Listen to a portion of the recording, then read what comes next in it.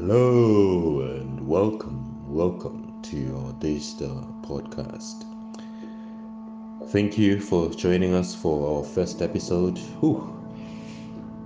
It has taken long. We have been thinking about doing this podcast for over 18 months now, and I'm glad that we are doing our first season and our first episode. And thank you very much for joining. As I have mentioned that we're going to have a very interesting lineup of topics that we have for our podcast. And today's topic is I wouldn't call it a revelation per se, but it's something that dawned on me a couple of years ago. And the more I continue to do research on it and look at life and look at how other people have lived their lives, I then begin to see how this principle is very pertinent or important in any human being's life experience. Now, I would like to title this podcast, our episode, Do It for Others. Do It for Others. Or, as I read in the book on the biography of Steve Jobs, How to Put a Dent in the Universe.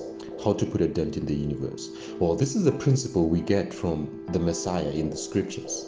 There's a verse that he says in the Gospels that he that wants to be great among you, let him serve. And this idea of someone being great, someone being the leader, and he is the servant, is almost contrary to the way people view success and leadership. When we view success and leadership, when we view life, when you have reached your zenith, your climax, as it were, your peak, we tend to believe that everyone will be serving you and everything will be at your disposal. But here we have this principle that says, if you want to be the greatest, be the least. If you want to be the greatest, serve others. And this is quite striking, isn't it? Because you probably thinking I'm the greatest here. And if you think that way, then what you should do is to serve those who can help themselves. It's a call to seek for the good of others. Now, there's a principle that was written by one prolific author, which is one of my favorite authors. Her name is Ellen White. You can check out her books.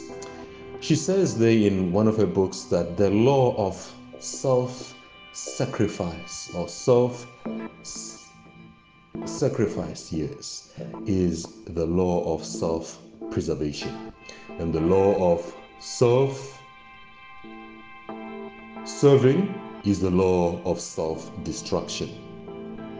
And that dawned on me that if you want to preserve yourself, if you want to almost immortalize your name in the history of the world, you need to be one who will serve those who can help themselves. This is a principle I believe as we see in the life of Jesus. If you look at the life of Jesus Christ, what do you know more about Christ? Do you know more about what he possessed? Do you know more about what he owned? Do you know more about his lifestyle? Yes, we might know a little bit more about his lifestyle because his lifestyle was one where though he was the God of the universe, but he served. And there is something that you also see in the life of David Livingstone, one man who had his bachelor's in medicine, if we would call it that. He was a qualified doctor, but he decided to forego that and come down to earth, rather to Africa, and serve the Africans. He served at a time where he was the first white man to step foot in the regions of Botswana and the northwestern parts of South Africa. You have men like Steve Jobs. How many of you know Steve Jobs' children? How many of you know where he stayed? How many of you know the cars he drove? Those are things that are material. Because most of us know him as a man who lived to try and make the human experiences better. He wanted to be a man who would make technology have an intuitive relationship with human beings. And he did that. He worked such that whatever he did was to benefit, as he started Macintosh, it was to benefit students and teachers and make their learning experiences better. You look at men like Beethoven, one great classical musician. He was deaf, but he was passionate about writing music. Why would he write music if he was not going to be able to hear it? He was doing it for others. And I was once an athlete at one point in time. I did rugby, I did martial arts, which was the line of JKA Shotokan. It was the Japanese Karate Association. I did probably 3 colors. Yes. Well, we wouldn't call white a color, but you had your yellow belt, orange belt, green belt. That's where I stopped before moving to the blue belt. And I'm quite fascinated about individuals who are well able to perform at their peak, though a lot of pressure is exerted to them. And I try to study how they are able to pull through intensive workouts without giving up, throwing in the towel. And one group that is quite fascinating to me is the US Navy. The US Navy is believed to be one of the most elite group of people, the highest performing individual on our planet. And these people go through such intensive pressure. I mean, I've been watching their documentaries. I listened to some guys who have been part of the Navy SEALs. They will tell you that there is what they call the Hell Week. Hell Week, you will be exerted to so much pressure. You're sleeping probably 2 hours a day. And there's this swimming exercise that they put them in where at first your hands will be tied behind your back and you'll be required to swim. When you're done with that, they will tie your legs and they will leave your hands. Then you'll be required to swim while your hands are tied. And the last test will be of that Hell Week, with regards to the swimming, of course, will be to swim when your hands are tied behind your back and your feet are also tied. And for me, it was quite interesting because, as black people, we struggled with swimming, but they are required to do that. And 16 to 30% of the candidates that apply to be part of the Navy SEALs usually graduate at the end of the training. And you are actually encouraged, as it were, to quit. They'll put bells everywhere to say, you know what, if you feel like you can't go on anymore, just ring the bell and we'll take you out and get you home. And one of the questions was, why do they continue though they are exerted to so much pressure that an ordinary human being will not be able to withstand?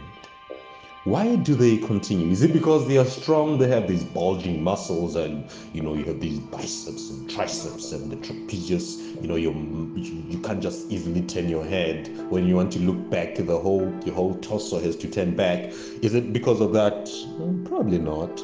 Is it because there are others who are bossy and they are required to carry some weights and they'll be like, hey, I've been working real hard and I've been working out at the gym.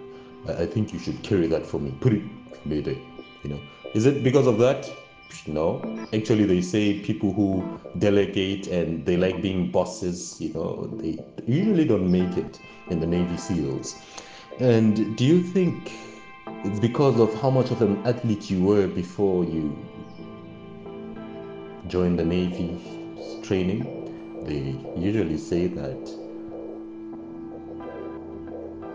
Most of those guys don't make it because they'll realize sooner, if not later, that all that they have acquired and the conditioned their bodies and their physique is not able to take them through.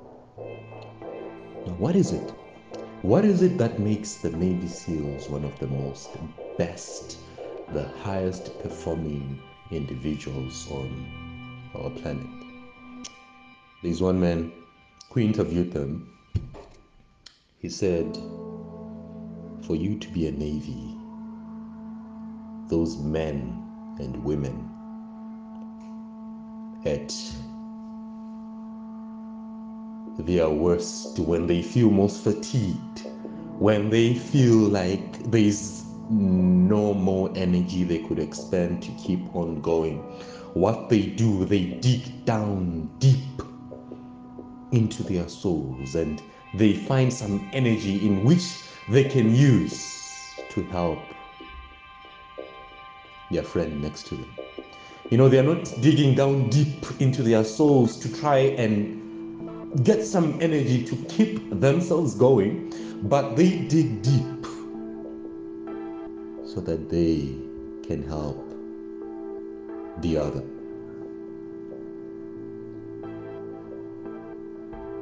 They give their all to benefit those who can't help themselves.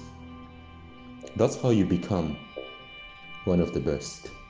If you want to immortalize your name in history, if you want to put a dent in the universe, serve others.